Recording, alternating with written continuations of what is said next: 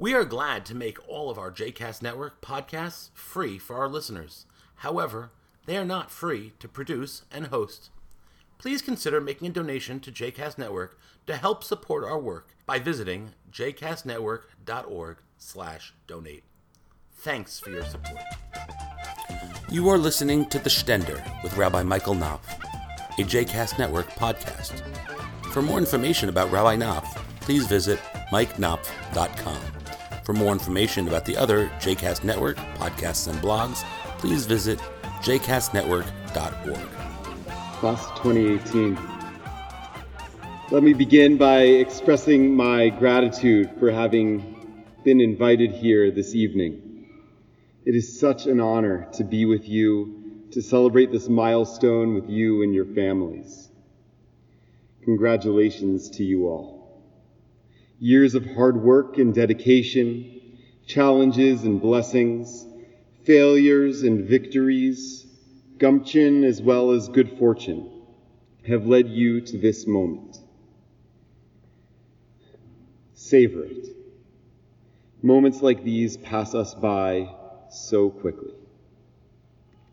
In fact, these moments pass us by so quickly that you may find yourself, like me, one day looking out at a room full of high school graduates, wondering how it happened that I am here standing at this podium and not out there sitting with you. But here I am, astonished that it has been 17 years since I sat where you sat. As I was graduating high school, many of you were just being born. As you were graduating preschool, I was graduating college. During your elementary school years, I met the woman who would become my wife, got married, and studied to become a rabbi. When you were in middle school, I got my first real job and had my first child.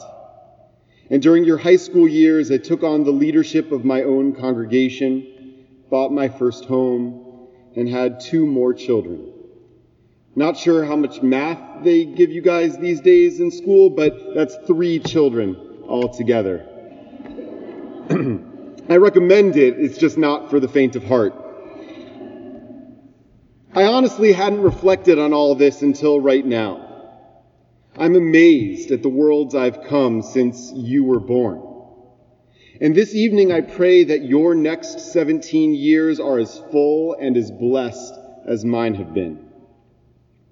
Of course, more about our world has changed since 2001 than the simple fact that my hairline got higher, my waistline got wider, and my house got much, much noisier.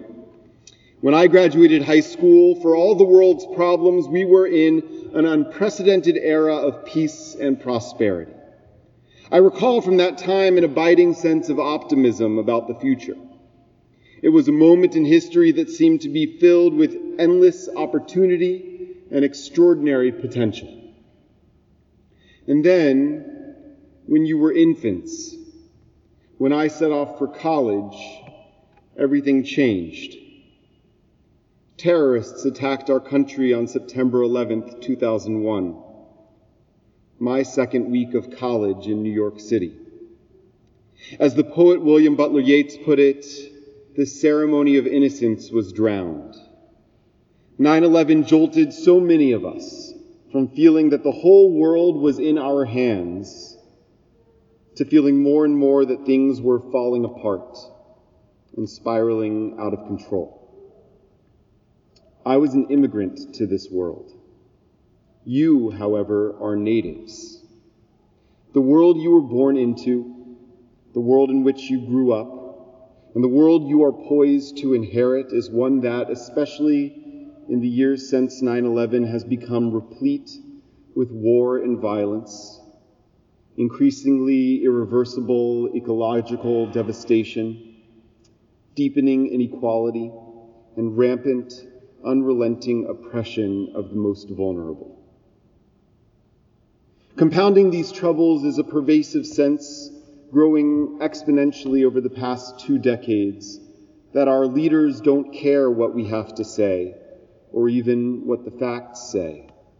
that they are responsive only to a small, extremely wealthy handful, or simply to a handful of the most extreme.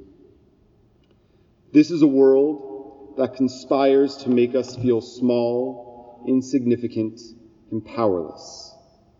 It urges us to retreat into our ideological silos and social media echo chambers, to revile and speak coarsely to those with whom we disagree. It beckons us to disengage, to mock, and to endlessly anesthetize ourselves with consumption and pleasures and entertainments. It's tempting in our time to give in to this feeling of futility, but it's also wrong. Rabbi Abraham Joshua Heschel, an influential 20th century rabbi who escaped Nazi Germany and became a leader in both the civil rights and anti-war movements of the 60s and 70s, once taught, "Be sure that every little deed counts, that every word has power, and that we do, everyone, our share to redeem the world, in spite of all absurdities and all the frustrations and all the disappointments. You are powerful. You matter." It's said of the great Hasidic master, Rabbi Simcha Bunim of Pshischa, that he would always keep a note in his right pocket. When he was feeling lowly or depressed, discouraged or disconsolate, he would reach into his right pocket and find these words there, Bishvili nivra ha'olam. For my sake, the world was created. It may feel sometimes like things are disintegrating and you are powerless to stop it.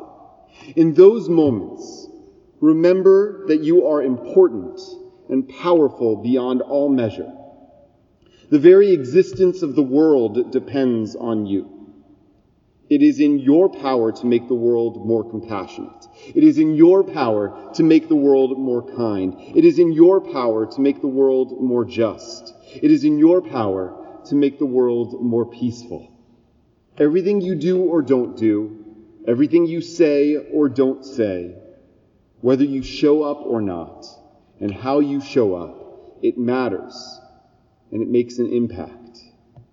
As Margaret Mead famously said, never doubt that a small group of thoughtful, committed citizens can change the world. Indeed, it is the only thing that ever has. So choose to be awake, to care, and to act for the good. At the same time, I want you to bear in mind that believing too firmly in your own significance and power can be destructive. For this very reason, Rabbi Simcha Bunim of Pshischa always kept a second note in his pocket. When feeling high and mighty, he would reach into his left pocket and find a slip of paper with the words, Anochi afar va'efer. I am but dust and ashes. The world in which you grew up and that you are poised to inherit is one that testifies to the dangers inherent in people being too convinced of their own rightness and power. So even as you remind yourself that the world was created for your sake, remember also that you are but dust and ashes. You are mortal and fallible, and quite literally not anywhere near the center of the universe. To me, this means that we ought to be exceedingly humble and extraordinarily kind. We ought to seek out and learn from many different points of view, encountering perspectives and ideas we may have never before considered, always scrutinizing and questioning the correctness of our own beliefs. We should see all people as equals, worthy of our attention and concern, compassion and forgiveness. And finally, we should acknowledge and appreciate our blessings, as well as be gentle with and forgiving of our imperfect selves.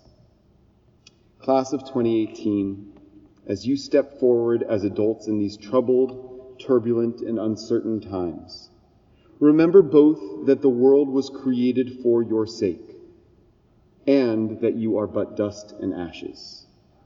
Holding these truths simultaneously will enable you to keep balance and direction as you embark on the path ahead. And secure in your footing, 17 years from now, when you speak to someone born as you graduated from high school. I'm confident you will tell them how you took the world you inherited and made of it a better one. Congratulations, and may God bless you all on the journey.